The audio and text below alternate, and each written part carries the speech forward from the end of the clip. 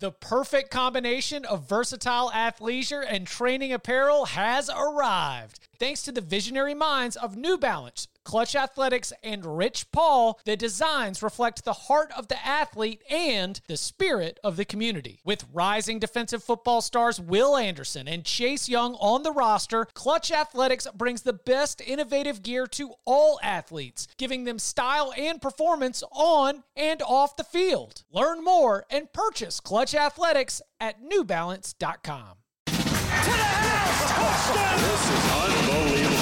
Welcome to the Cover 3 podcast with your hosts, Chip Patterson and Barton Simmons. It's your call for the best college football coverage. From National Signing Day to the National Championship and everything in between, CBS Sports presents the Cover 3 podcast.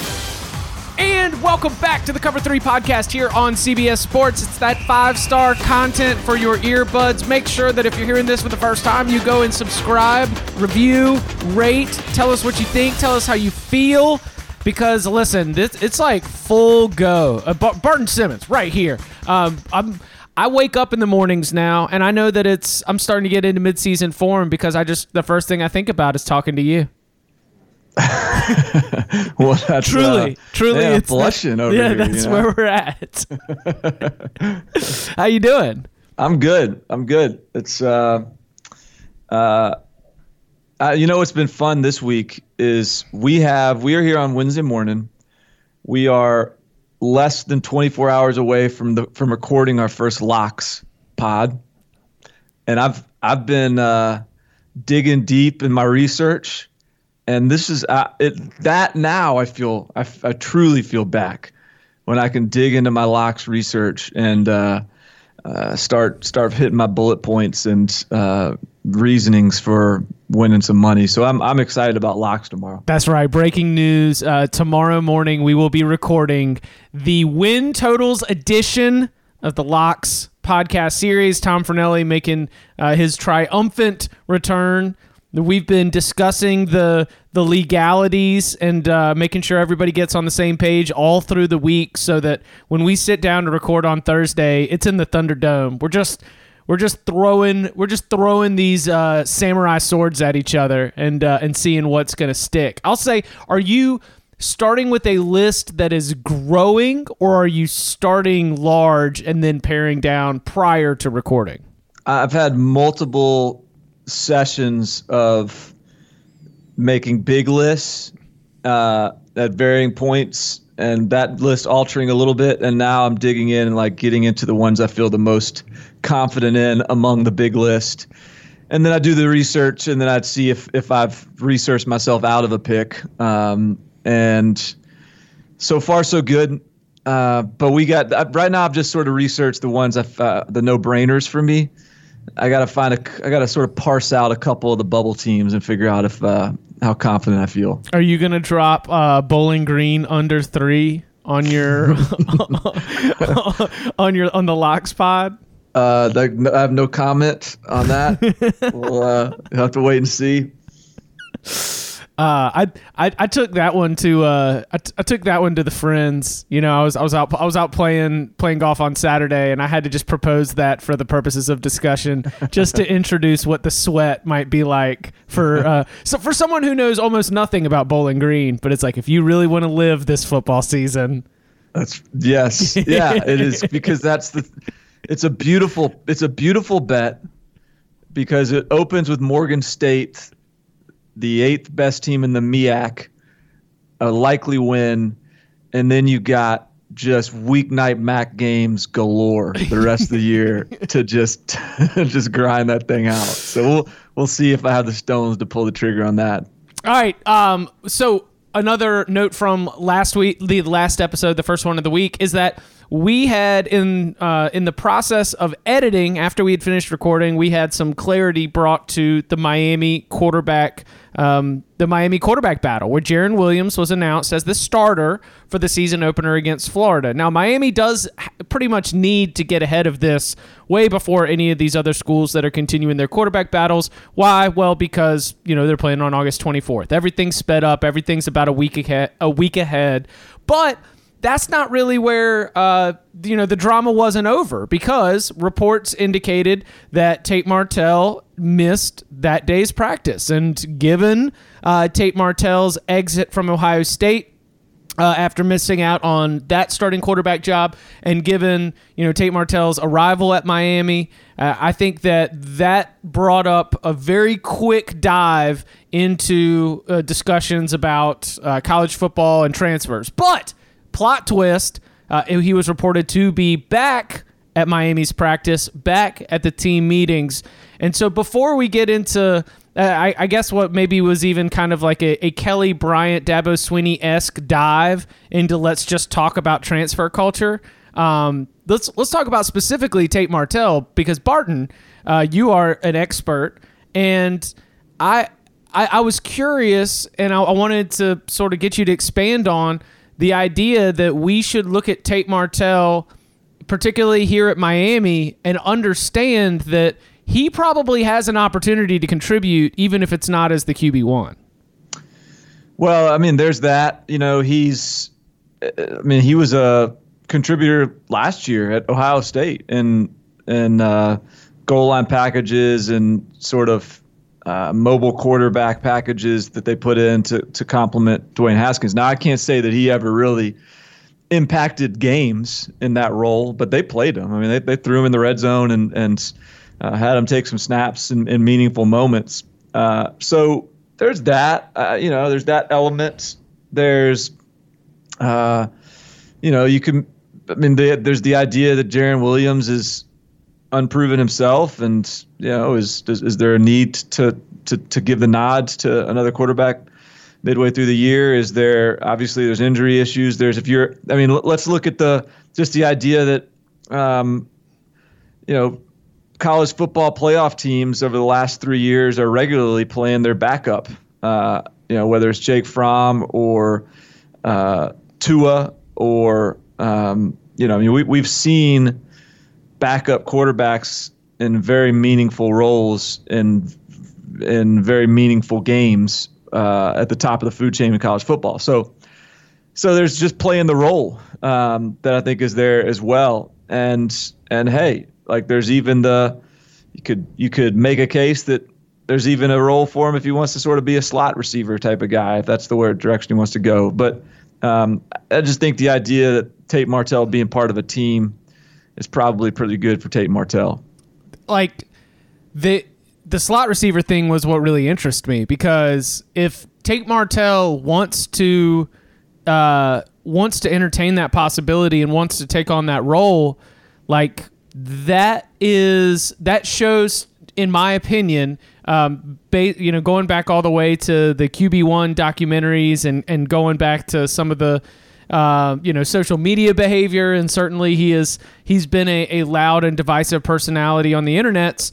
I would take seeing him contribute in other ways within the Dan Enos' offense and being willing to take that on as a sign of, if not growth from where he is, at least a sign of some kind of maturity in terms of his commitment to Miami and trying to help the Hurricanes be the best football team that they can be. Because of his athletic ability, he ranks among the most athletic options out there on the field. And if he is comfortable getting in there and catching passes and making plays, like then man, that to me would speak a lot more to Tate Martell than what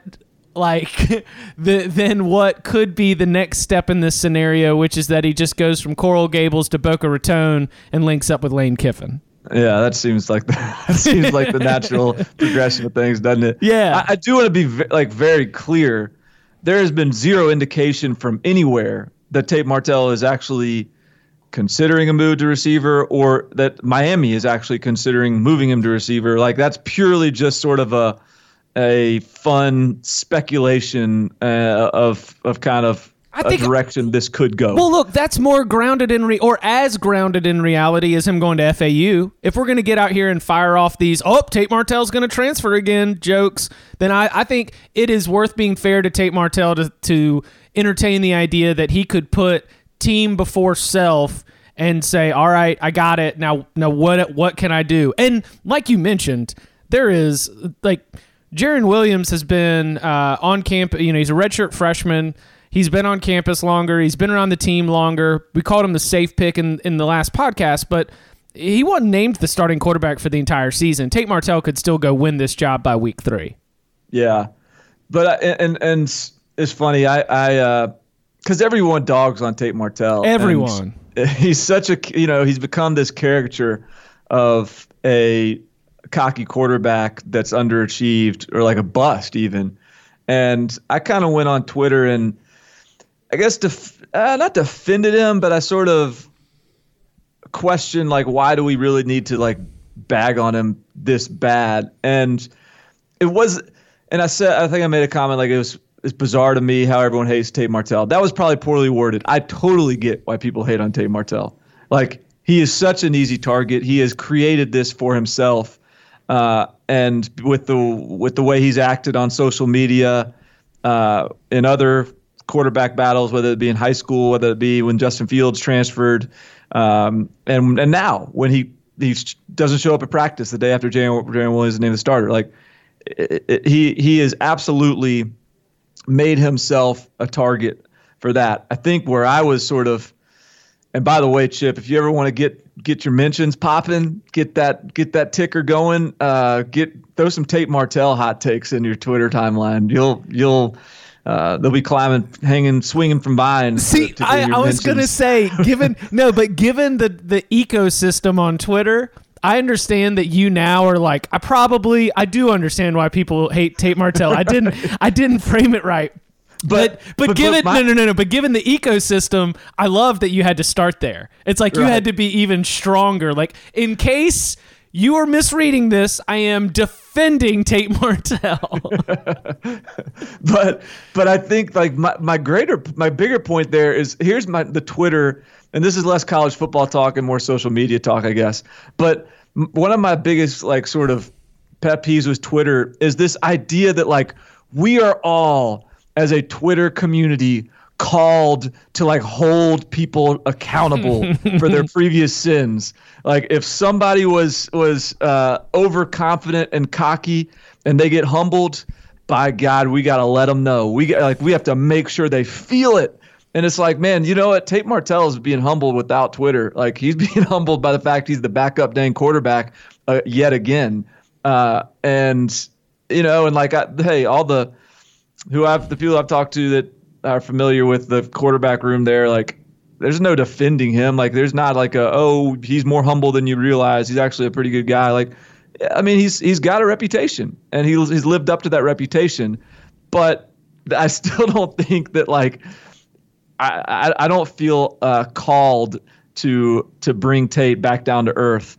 And I think the other thing that the reason I was sort of felt compelled to tweet something was that Tate Martell is being painted as this major underachiever, like hasn't lived up to the expectations, and he has certainly not surpassed or met expectations yet, but he is still in a situation where he got beat out by Dwayne Haskins, no big deal, first-round draft pick, a guy who was ranked higher than him in high school. He left for when Ohio State indicated they'd rather have Justin Fields than him, number 2 quarterback in the country. Okay, understandable. And Jaron Williams was ranked. Tate was ranked higher in the 24/7 Sports composite rankings, but in our rankings at 24/7 Sports, Jaron Williams is ranked higher than him. Like, Jaron Williams isn't some anonymous nobody that just beat out these guys. Jaron Williams is talented in his own right. And so the Tate Martell is a bust while it's trending that way. Like, let's let the guy, let's give him a chance to maybe not be a bust somewhere along the way. How dare you call for perspective? I mean, but look, he's a redshirt sophomore. Right. Like, is he a bust in that he's not a 3 and done off to be a first round pick in the NFL draft? Maybe, but I mean, he's still got a lot of college career left. Yeah. And I don't want to even act like I'm defending our ranking. Like, that's not what this is about. I'm just saying, like, he's like, if I had a do-over, we would rank him lower. But he's he's still got some games left in him, and some decisions left to be made, and some opportunity in front of him. Elsewhere, a little bit of news when it comes to the starting quarterback. I love when we're able to get a little bit ahead of things, when we're able to drop just some knowledge in your earbuds in March that's going to end up paying off in August. And you heard here on the Cover 3 podcast that Jayden Daniels showed up to Arizona State's spring practice. He was an early enrollee, and he started to wow people right off the back. And sure enough, Herm Edwards announces this week Jayden Daniels will be the first true freshman starting quarterback in Arizona State football history. You kind of called your shot with Jaron Williams. You called your shot with Jayden Daniels. I'm nervous to go up against you in win totals locks because you're on a little bit of a hot streak with these quarterbacks. Yeah, I mean, the Jayden Daniels thing was kind of pretty. The writing had been on the wall here for going back to the spring. And keep in mind, Jayden Daniels, he was our, I think, number 2 rated quarterback coming out last cycle. So credit to Arizona State for A, getting him in. But B, I think, I mean, he was so productive in high school. He's so talented, and given that there was an opportunity there, like, they treated him like a guy that they would trust with that job from the jump. And I think one thing that's interesting too about this this quarterback battle. Remember, Arizona State brought in 3 quarterbacks in the class, and that's obviously that's pretty uncommon. You don't see that very often, but I think one thing that's kind of neat about this is one of those guys, Ethan Long, is somebody that's really athletic, who they've already sort of started putting that. He's played some quarterback, he's played some H-back, he's played some wing-back, he's been on kickoff return team and punt protection team, and so they brought in 3 quarterbacks. One's going to start. One looks like he may be this all-purpose guy, and then the other one, Joey Yellen, is pretty good in his own right apparently, and is at least maybe going to be a red shirt who's got a chance to develop and maybe take over when Jayden Daniels has the NFL. So I think the forward-thinking approach that Herm Edwards has had with this quarterback class seems to be really hitting. It helps that they landed maybe the best quarterback in the entire country, but Jayden Daniels is going to be a superstar in the Pac-12, and for them to now have what looks like a foundational piece of their offense moving forward for the next 3 years. Whether they get beyond 7 wins this year, I don't know, but I think you can make some long-term bets on Arizona State right now with the way they're, as many freshmen and youngsters they played last year, and now with an offense that looks like it's going to grow around a really talented true freshman quarterback. Would you guess that by the end of the year, would you have considered Dorian Thompson-Robinson's first year at UCLA to be a success, I guess, or you maybe felt more comfortable at the end than you did at the beginning? Because I'm sure. Yeah, I wonder if we have a little bit of a Dorian Thompson-Robinson-like impact where for example, Arizona State plays Michigan State in week 2, one of the first 3 weeks of the season. And Jayden Daniels might get a little beat up by Michigan State. That might be a little bit tough going up against Mark D'Antonio. And for a freshman quarterback, that's not something that is going to faze me if that ends up being a matchup that goes very much in the way of the Spartans' defense. But you come talk to the Pac-12 defensive coordinators in October and November, I could see that light bulb goes on, Jayden Daniels gets more comfortable. They get into conference play where you've got a little bit more familiarity from a game planning and a scheming standpoint. And I could see the Jayden Daniels that's playing in the Territorial Cup against Arizona and playing in some of those really crucial are we going to be bowling games in late October, November. I think that's where I'm expecting Jayden Daniels to really start to pop and to have his name really start to resonate a little bit as one of the better quarterbacks in the Pac-12. I'm still going to shy away from claiming him to be one of the top, let's say, I'm still going to shy away from saying that he's a top 2 or 3 quarterback in the Pac-12, but I absolutely believe that by the end of the season, we could talk about him in that kind of way. Well, I mean, like when you look at Dorian Thompson-Robinson last year, I mean, he enrolled in the summer, wasn't an early enrollee, wasn't even expected to be the starter. They wanted Wilton Speight to be their starter for some unknown reason, and Jaden Daniels is a whole different deal. Like they brought him in, and almost from like week 1 of spring practice, you're already hearing like Jaden Daniels looks the best of all the quarterbacks. And so he's been sort of, in a lot of ways, the leader in the clubhouse since the second he got on campus. And he's been this perceived starter for 6 months now. And so I think he comes in with a little more command of the huddle, figuratively speaking, I guess, than maybe your typical true freshman that really takes this quarterback battle deep into fall camp. Like, hey, they named him early. It's obvious. Let's just roll with it. And I think that's going to benefit him and benefit Arizona State. In some injury news, Josh McMillan is going to miss the whole season, right? Yeah, man, he's At out, Alabama. and he was looking like the favorite to be the starter. He was I think a redshirt senior for Alabama, so he'll apply for a 6th year. He may have been a redshirt junior, so either way, I would expect him to probably get another year. But he was sort of not the most athletic, but the guy that's been there and knows the defense and can get everybody lined up, and at a position that Alabama has really for a couple years now been trying to add some depth. For him to be out of the mix now, maybe they go Shane Lee, a true freshman, Ali Cajo, who was a late arrival last year, who was a 5-star but hadn't quite lived up to that yet. Maybe it's his time to step up.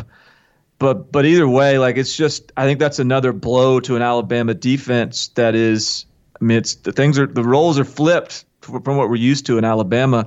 Yabianoma, the former 5-star edge rusher, transferred out. So they're just, the defense is just, it's crumbling a little bit. Crumbling is strong. There is some cracks in the facade right now that they need to shore up. But at this moment, I'm finding myself only being limited to identifying it as depth issues because sure, our old pal Gary Danielson is the one who always makes the crack on the broadcast where he'll say, "Oh gosh, well just bring in another 5-star." I mean, they're phenomenally talented, but it is a numbers game, and when we start to get near, we have had times where you start to get near the end of the season and even Alabama is like, yeah, if we get, one more injury on the offensive line, things are going to start to get a little shaky. If we get one more injury at linebacker, things might get a little shaky. And it seems like losing McMillan, who you mentioned, has really been more of a contributor along the way. There are probably more talented players that are going to come in behind him, but I'm still going to stop short of thinking that this is going to have a major impact right out the gate. I think that if we see like 1 or 2 linebackers go down with injuries, even if they're just small injuries, then all of a sudden, that small margin between an Alabama and an LSU, and Alabama and an Auburn, and Alabama and a Texas A&M, all of a sudden those become places where those other teams are good enough to potentially exploit them. We just still think that even Alabama with Barton Simmons dropping down into the box, I think is still going to go 11-1. Yeah. We grade them on such a different scale than just about everybody else in the country. Even Clemson to a degree. I mean, if Clemson has a sort of a nobody middle linebacker, they've won with that before. And Alabama. You look at the starters at some of their national championship teams, and it's not like every guy is a future All-Pro. I mean, there's it's sprinkled in there with some guys that are selling insurance right now or selling cars somewhere. Yeah, absolutely. not a lot, but there's a couple here and there. And so, the idea that we sort of have this expectation that, if it doesn't some name that we've been hearing percolating behind the scenes at Alabama as the next superstar, that all of a sudden they're hamstrung. No, they'll be okay, and especially when their offense is as generational as this one might in fact be. So, the sky's not falling, but I do think it's just something to monitor as the season progresses, and because I do think this is probably going to be another year where Alabama's, they could give up 30 points here or there. Like it just isn't the old Alabama that's just going to smother you defensively and then run out the clock on offense. No, but they do have some sick, I agree with you. They're not, the boa constrictor is not at all what I'm expecting from Alabama, but the athleticism behind, Dylan Moses is a phenomenal, outrageous football talent, but I love just thinking about Patrick Surtain, Xavier McKinney. They do have some freak players in the secondary too. So they might get diced up a little bit. They might give up 30 points, but I also feel like they've got the kind of playmaking where we might see just absurd plays being made by that back end to the safety valve of the defense. Yeah, and they're because last year was the unknown was kind of the secondary, and those guys all played pretty well and grew up. And this year, that's going to be the strength. The secondary is going to be the strength, and they'll lean on that. And I think their front and as talented as they are on the defensive line, they're young, and so I think that might take some time. But they're ultimately going to be really good up front too. It just might not. They may grow into that. And Josh McMillan, he is the second season-ending injury that we've had so far. We mentioned it briefly, but running back Trey Sanders, former 5-star, will miss the entire 2019 season with a foot injury that needed surgery. For Trey Sanders, the prospect, Trey Sanders, the player, what is there any concern about this being something within a pattern or what it might mean for him moving forward? No, I don't think so. He's been healthy, productive. I think he famously said he was going to win a Heisman as a freshman, which was bold coming into that running back room, but he'll have to wait on that. But he may have a better chance at that Heisman when he comes back out next year, because there's only so many carries to go around already with Najee Harris and Brian Robinson. Brian Robinson is sort of being termed as the most underused piece of the offense last year, based on how talented he is and how few touches he was able to get. So he'll have some breakout potential. Najee Harris is the former 5-star, is ready for the load this year. So that is not a spot where, unfortunate for Trey Sanders, but that's not a spot where Alabama is going to be hurting at the running back position. Keeping it in the SEC West, Texas A&M freshman tight end Baylor Cupp suffered a broken ankle. He is, quote, out for a while, could miss the entire season. This is particularly disappointing for Cupp. He was the number 1 tight end in the 2019 class, and with him stepping in and Jay Sternberger going on to the NFL, there was absolutely the door open where you're looking at Jimbo Fisher's offense. You're seeing the way that Kellen Mond was able to get into a rhythm, just firing it down the seam to Sternberger. You could absolutely see Baylor Cupp being a high-impact freshman in the SEC. He goes down with this injury. What's your read on this in terms of how it adjusts, if at all, sort of your view of the Texas A&M offense? I think this hurts Texas A&M and more than most true freshmen hurt most places, because this kid was he was our number 1 tight end in the country, 5-star guy. He's 6'6", 250 or something, and he runs a 22.500 or 200 meter, which is just smoking, and just a rare athlete. Made some big plays in the spring game. He was going to be a starter. He was going to be a big part of the offense. And Jimbo Fisher wants to, have the tight end is a big part of what Jimbo Fisher wants to do. They still got another true freshman that's pretty good, and Jalen Weidemeyer. who's still going to, I think, make an impact. But I think Baylor Cupp was about to be an immediate national name in college football as a true freshman.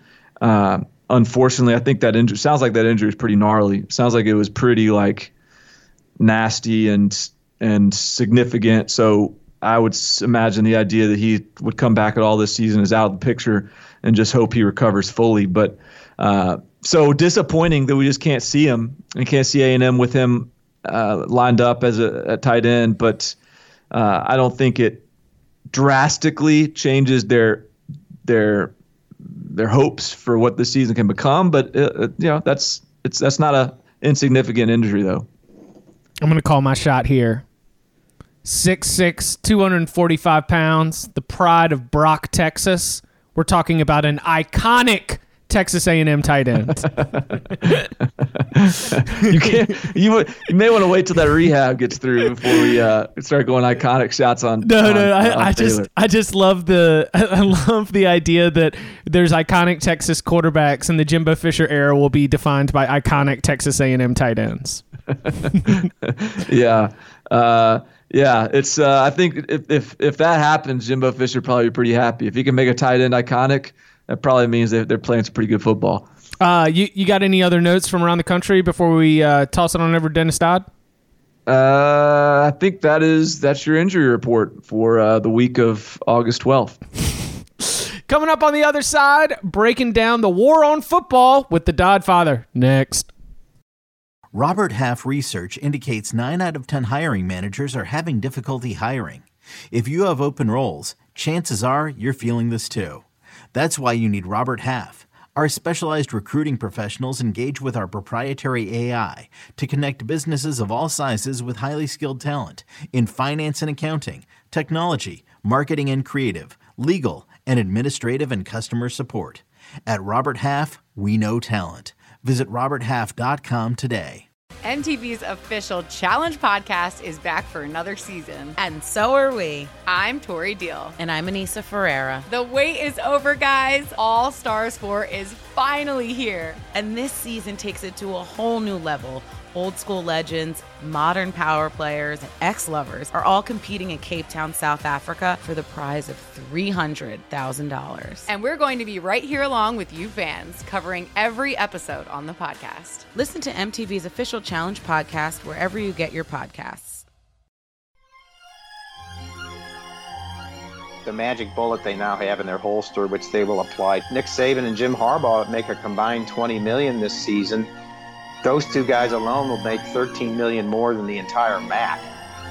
And now it's our pleasure to welcome back to the show Dennis Dodd, senior college football columnist for CBSSports.com, chief voice on CBS Sports HQ, and of course a regular here on the Cover 3 podcast. Dennis, you had a long time on the road this summer. You did the SEC media days. You did the Big Ten media days. There was, you've been in summits and symposiums. You moved your son out to Corvallis. Like you've really, really racked up the hotel and the flight points this summer. Or use points as well too. Oh, there we go. Like a true pro. And one side note on that trip to Oregon to settle in, my son saw about 1/4 of the Mountain West. He's like me. We had to stop at these campuses just to see what they were like. And Colorado State was cool, and Colorado was cool. And we went to Utah. Where else did we go? I'm trying to remember. But Wyoming? Did you make a Wyoming stop? Made a side trip to Wyoming, went to Boise. And I hadn't been I'd never been to Colorado State. The other ones I had, but it was fun seeing him enjoy these places as much as I did. There's where Dad was covering the 2002 Winter Olympics at Rice-Eccles, which still has, kind of the little banner there that the Olympics were there. So it's kind of cool. That's awesome. Did you get to see the New Belgium Fat Tire beer deck at Colorado State Stadium? Yes, we absolutely did. Great story. It was locked. We're walking around in the stadium and it's locked. And we go up this ramp and my son just hits a button and this door opens, this mechanical door, and I go, okay.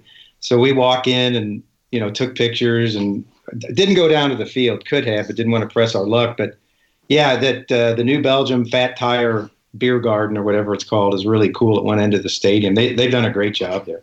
All right, so we got a lot that we can get to, a lot that we will get to, but I want to start at a story that you have been working on throughout this offseason, because I think all the way back at maybe the AFCA conventions, I think even in January at the beginning of the year was where some of the discussions, some of them here on the Cover 3 podcast, others off air, just the idea that the coaching community was really starting to get concerned and vocal about the narratives and the way that the media in particular is framing football and the future of football and the phrases like football under attack. I think, sort of first started, I guess Larry Fedora at ACC Football Kickoff might be our patient zero here.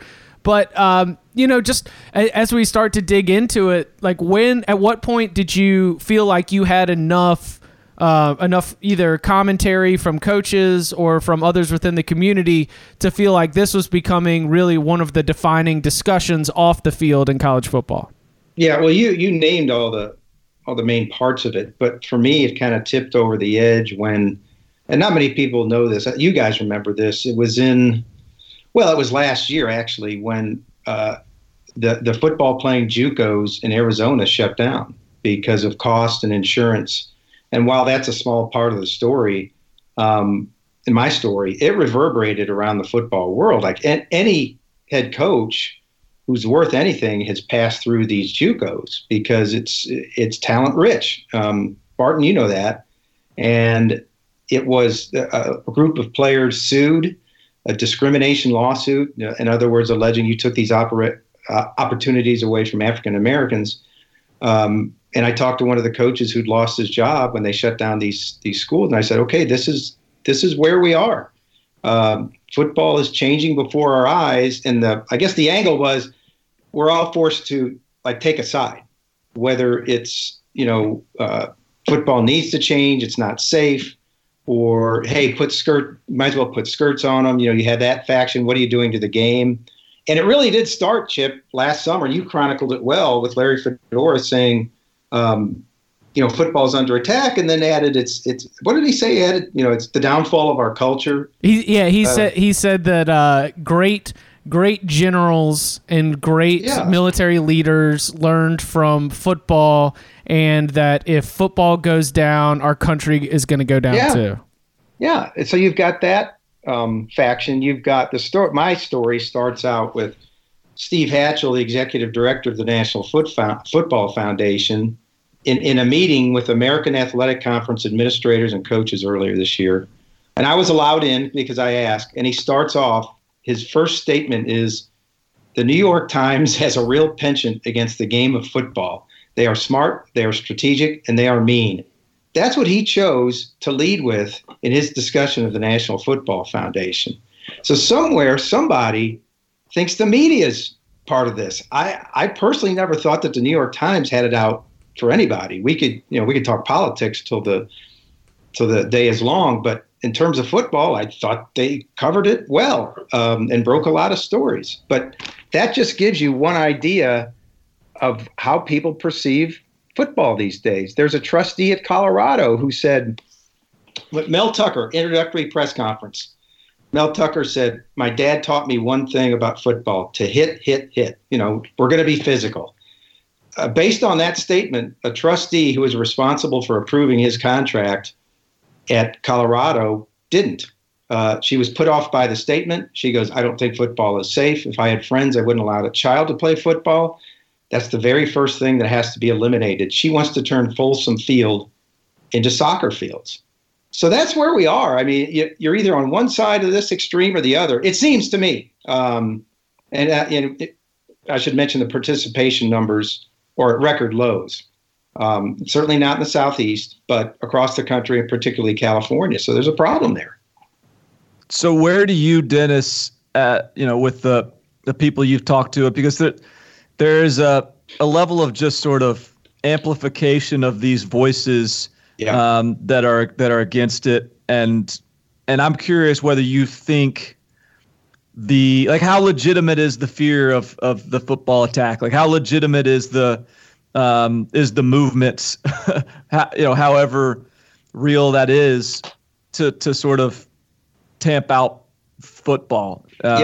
What legitimacy do you place in it? Yeah, I think as this discussion has grown, and it's really based, I should mention, it's really based on, when head trauma became a thing. How many years ago you want to put on that? I don't know, 10, 15, 5, I don't know.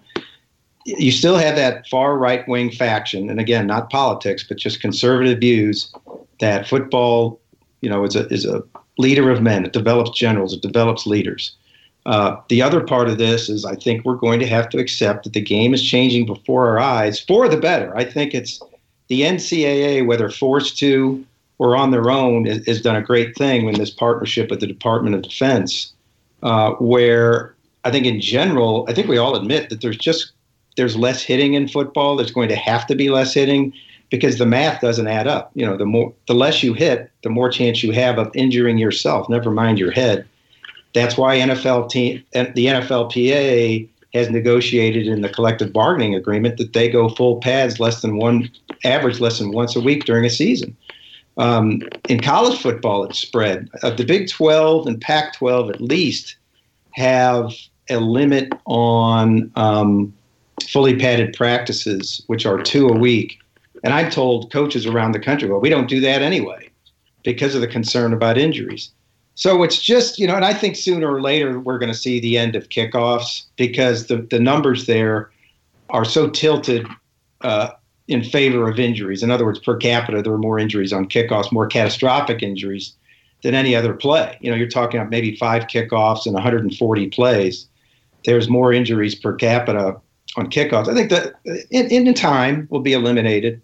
But it's just, I'm okay with all that. But I think there's another faction here, don't take our game away from us. And it's changing before our eyes.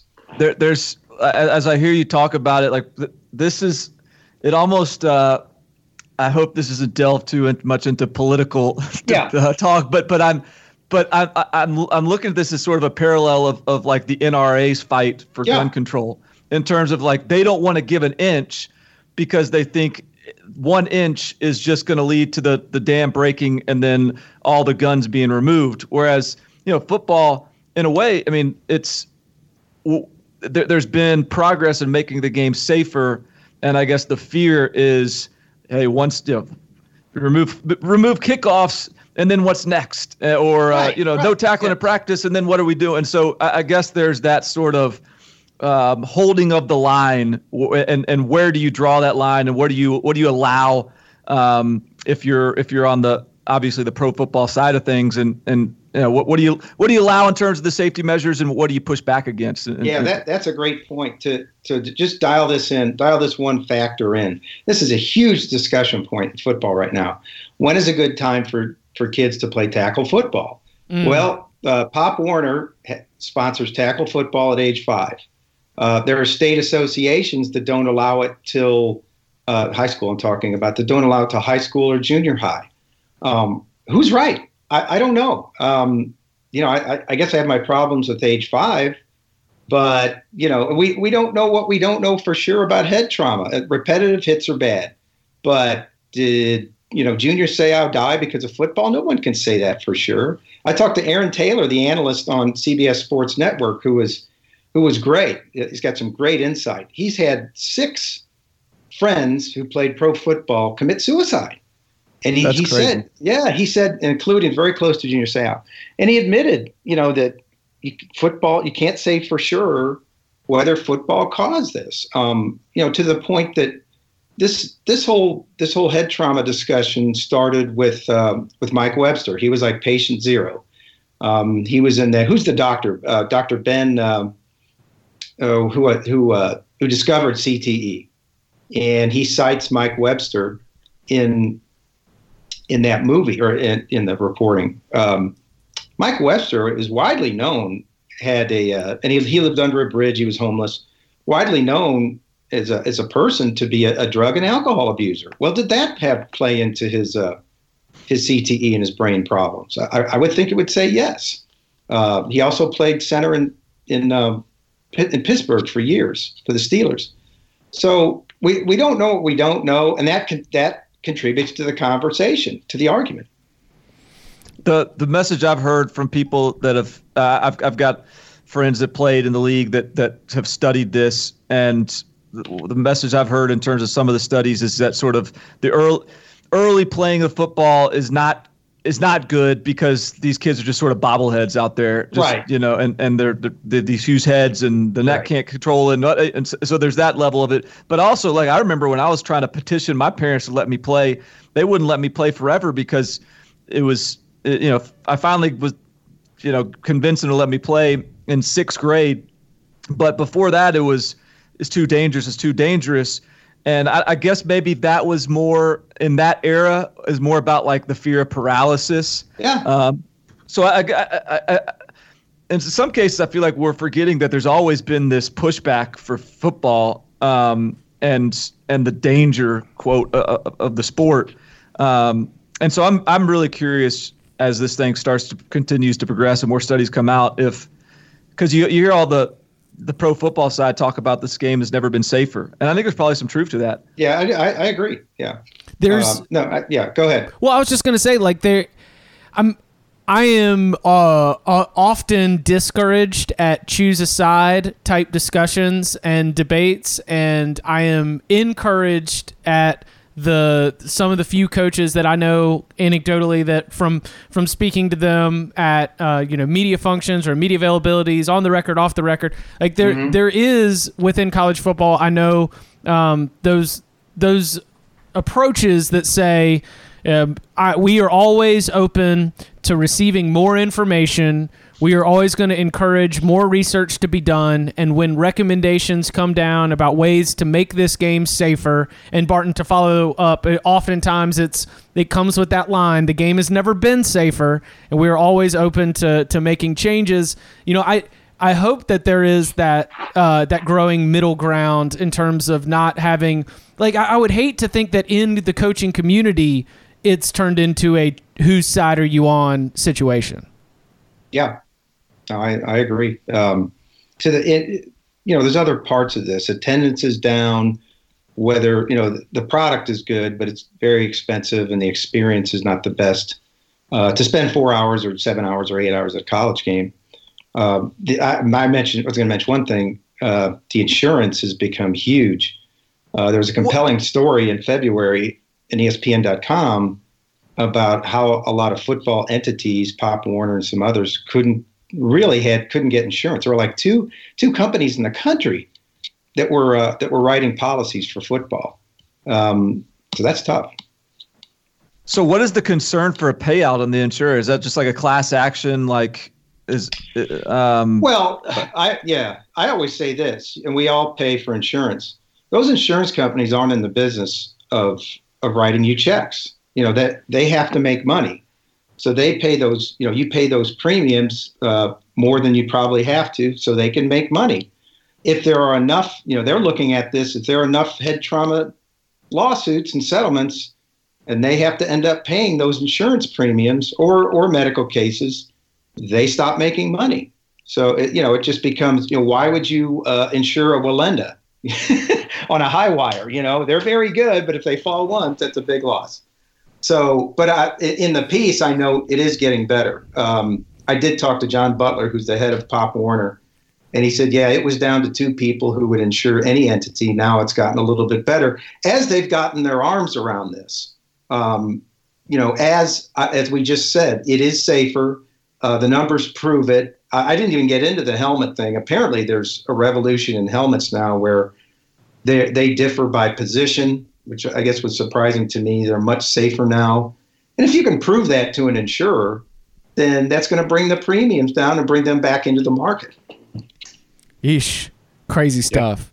All right, we've been filling out some ballots for CBSSports.com. The CBS Sports 2019 All-America team went up on Tuesday. On Wednesday, our all-time CFB 150 all-time All-Americans Let's say Barton, you first. With the CBS Sports, the 2019 CBS Sports preseason All-Americas, was there any position where you found yourself struggling with it in terms of making your cuts or decisions, and as you look at the final team, were there any differences or places where you want to call attention? I would say one spot that was maybe my most interesting internal debate was what to do with the first team quarterback. Mm-hmm. And it might actually be a little bit of a different discussion than you guys may have had internally. I was toying with making Sam Ehlinger my first team quarterback over Trevor Lawrence. Wow. Whoa. Yes. Okay. Yes. So it's really it's a bet on. I mean, Trevor. If Clemson puts Chase Bryce in at quarterback, they're probably still going undefeated. Whereas Sam Ehlinger, if Texas somehow goes 12-0 or 11-1, which is in the realm of possibility, it will be almost wholly because of what Sam Ehlinger has done and like some heroics that he's accomplished. And so that was my debate, was just sort of like how hard am I willing to go for my guy Sam Ehlinger? And ultimately I went Trevor 1, Ehlinger 2. 2 obviously would have been right there as well. But I think that's going to be an interesting horse race to track there. I hadn't even considered Sam Ehlinger for the first team spot, but you raised some good points. I think that's interesting. You really think Chase Bryce would have beaten Alabama? I'm saying this year's team. I think they go. I think Clemson could probably go 12-0 with Chase Bryce. Now, what happens in the playoffs? That's right. Probably a little bit more of a stretch. But in terms of this season, this regular season was kind of the way I was looking at it. I would have no hesitation picking Clemson every game with Chase Bryce. And here's why I picked Trevor Lawrence. I racked my brain and I wrote a story about it. The last time I saw a freshman that I thought could play in the league right now. And it was based on his body of work, particularly, obviously, the championship game, where he said, this guy should be in the NFL right now. And I couldn't think of one. I mean, there are some. But all the guys I looked up, Dan Marino, Elway, some others, as freshmen, just didn't have the impact that Trevor Lawrence did in 7 or 8 games that they had in entire seasons. It's amazing. Yeah. So that was my rationale. I've got you guys know I'm already way too big on my Oklahoma Jalen Hurts bet, so I think I might have had Jalen Hurts in there too. All right, Dennis, what about you? Any positions where you really struggled, or where you felt like you might not be just moving along with the rest of the pack? No, I didn't have a problem with it. I'm glad Rondale Moore made all-purpose and obviously one of the receivers, he needs to be in there. I really like Patty Fisher, the living incarnation of Pat Fitzgerald at Northwestern. By the way, I asked him that at the Big Ten media. Yes, people have said I'm his child. Plays the same position, volume tackler, same name almost. Good old boy. So no, I really didn't. Just because when the team came out, yep. Those were basically the guys I picked. The Missouri tight end was a bit of a surprise, but I think people see that he was injured a lot last year. Help me out here. Albert Okwuegbunam, I think is a redshirt junior, was injured a lot last year in Drew Lock's last season. I think he's really going to prosper in that offense again with Kelly Bryant this year. So, no, I was good with it. I think we've got a way in there. I think it's maybe Okwuegbunam. Okay, all right. We're all working on it. Barton, you want to take a stab? Alum. I should know this. I was going to say, Dennis. I know. Yeah, you should be the expert here. I know. We're all zeroed in on Rondale Moore, and Rondale Moore is fantastic. First player in Big Ten history to be a unanimous freshman All-American, he was outstanding. But I am willing, when we talked about it on CBS Sports HQ on Tuesday, it was I was trying to circle names from the second team that I could end up seeing as first team picks. I could see Jalen Waddle surpassing Rondale Moore for top all-purpose player, and I could see AJ Epinesa from Iowa making a jump to being more of a first-team defensive line pick. And then I could see Micah Parsons just having an absolute explosion year at Penn State on a defense that, while it doesn't have many certain names, there's no lack of talent. And I think that we end up learning some of those playmakers pretty soon, and the Parsons has got to be one of them. Go ahead. I've talking to some people around Penn State. Since that staff has been there, it's sort of Saquon Barkley and then a huge gap, and then everybody else in terms of just sort of flash talents, pure raw ability. And they're saying that Micah Parsons is getting to be on that Saquon Barkley tier in terms of just what he can accomplish, what he looks like athletically, the competitiveness that he brings every day. So he was a first teamer on my ballot. I think he's going to be a dude this year. The one other guy, and I think this year at wide receiver is phenomenal. I didn't even have Rondale Moore on my wide receiver ballot, and I fully acknowledge he's good enough to be a first teamer. I actually had Jerry Jeudy 1, Laviska Shenault 2, Justin Ross 3, Tylan Wallace 4. But there's all kinds of different wide receiver combinations I think are defensible as long as Jerry Jeudy's in there somewhere.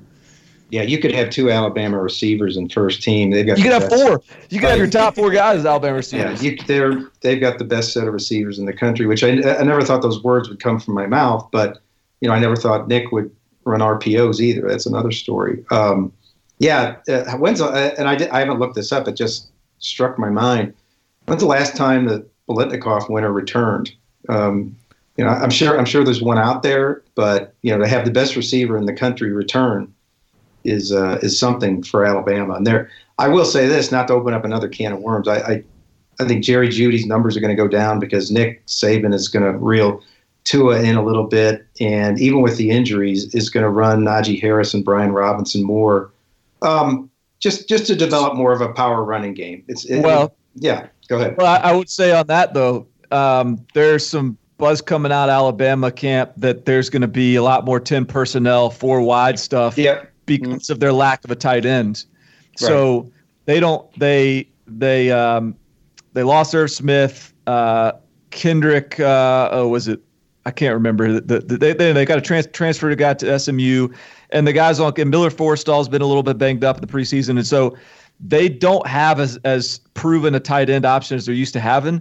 So while I agree with you that the real and Tua in thing seems to be kind of the approach, they're going to be really tempted to just spread those guys out, go 4 wide with the 4 best receivers in the country, and dare someone to figure out a way to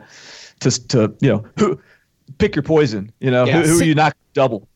Right. Yeah. There's nobody on that schedule. It looks like they can do that consistently. But I will say this: you can run power out of that set, which I think he'll just do more of.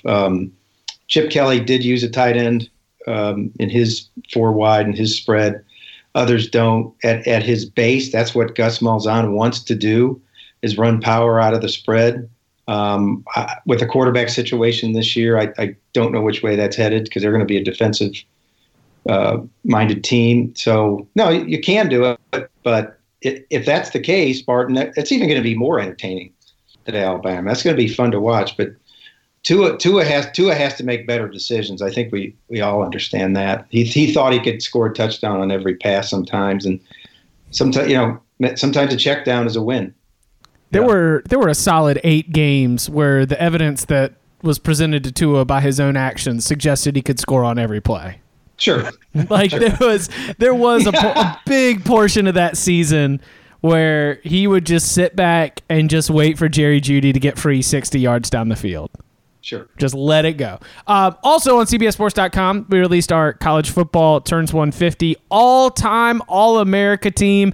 It was a daunting task to fill this out. I don't have but a set collection of college football knowledge for me to draw from my own lifetime. So I will admit that it was a little bit of a research project, but one that I certainly enjoyed doing as an appreciator of this sport and all of its fantastic history.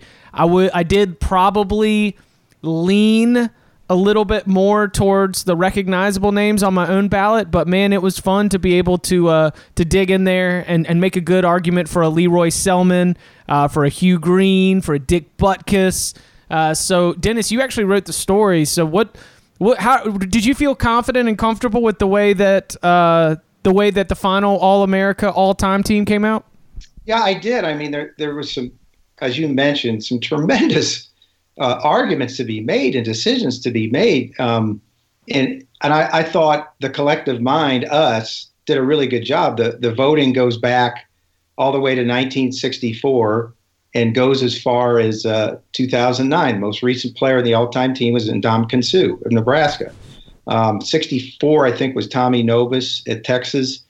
So if that's recency bias, it's recency bias. You know, I didn't have Davey O'Brien on there. What do you do with a guy like him, you know, who's one of the all-time greats, played in the 30s at TCU?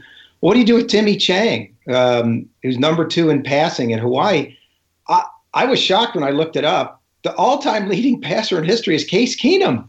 You know, what do you do with him? I don't think he'd be in the top 2, but that's the kind of decisions you had to make. Steve McNair at Alcorn State, who played down a division. You know, I had Tommy Frazier as my quarterback, but Tim Tebow could easily be the guy. You know, he won 2 championships. So did Tommy Frazier. Tim Tebow, I want to say 119 total touchdowns or maybe more than that. But I don't know if I've ever seen a better option quarterback than Turner Gill for pure ability. So it was really, really hard. You know, one of my big, crystallizations of going through this process and kind of eye-opening, and not that I didn't know this, but the amount of all-time greats that Pitt has produced, that are candidates for like every position there was some Pitt all-time great, and even if they didn't make my team, they were sort of in the running, and it's sort of it helps you kind of remember and acknowledge that, you know, some of the teams and programs that have really produced talent at a really high level consistently. And the other one was, I mean, we all know this, but like it was, I think my top 2 safeties were Ed Reed and Sean Taylor, you know, guys that played in Miami in the same era. So it was an impossible task, but it was kind of fun to dig into it. Yeah. You're talking about Tony Dorsett, Hugh Green at Pitt, Dan Marino, Mike Ditka. What do you do with those guys? Larry Fitzgerald.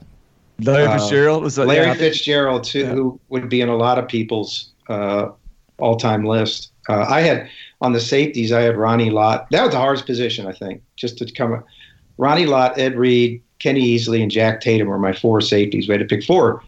Jack Tatum was, you know, besides being one of the most physical safeties in the country, you know, a lot of these guys, their NFL careers were greater than their college careers because they played longer in the pros. But Jack Tatum was one of the most physical players that anyone has seen as a safety. Kenny Easley was a tactician, I think, at UCLA. What do you say about Ed Reed, he was less about the Miami swag and more about just pure production. And Ronnie Lott, who, we all know the story about him having his pinky amputated to get back in the game. That was while he was a pro. Is maybe the best of all time at that position. My flaming hot submission is that I left Tim Tebow off my ballot. Tim Tebow wasn't on my ballot either. I caught a lot of heat from Silverstein. You guys, you guys might not like this either, but my first team quarterback, it's maybe a controversial pick, but I had Cam Newton as my first team quarterback. I don't have a problem. Let's go. I don't have a problem with that. I told our esteemed editor, who you just mentioned, I said, since I've been working at CBSSports.com, the 2 best players I've seen are Cam Newton and Tim Tebow. The best player I've ever seen is Barry Sanders, but that was 30 years ago. So I don't have a problem with that at all. I mean, we can talk about the off-field stuff, but that's not, considered here. He was awesome. Cam was awesome. Undisputed, owned the sport for an entire season. and won a daggum national title doing it. It was a 1 year deal. So, if you're making it a career award, I guess there's other better arguments to be made. But I still think this is like he was like the best, most dominant season that I've ever seen in my window. Silver. You know who else? Real quick, you know who else is in that category? Is Michael Vick, who he single-handedly kept Virginia Tech. Almost beat Florida State by himself in that championship game. If you watch the game, Florida State had better talent, but Vic I called it the Vic flick. He could flick his wrist and get that ball down the field. I remember watching him at Miami. It may have been that season or the season after in the old Big East, where he was limited by an ankle, and you could tell. It's like, boy, this guy at full strength, Virginia Tech wins this game, and he almost willed him to victory on one of those hot, steamy fall days at Miami with half a leg. But I'll never forget watching him in his brief, 2 years that he started? I can't remember. Sounds right. I think it was a redshirt sophomore. Yeah. He was let's see, Michael Vick. Yeah. That's all good stuff. I did not have Michael Vick. My argument was for Roger Staubach. Get at me. Support the troops. Yeah. You can check out the all-time All-America team over on CBSSports.com. You can follow him on Twitter at Dennis Dodd CBS. You can follow him at Barton Simmons. You can follow me at Chip_Patterson. Gentlemen, thank you very much. Thanks, guys. Reserve.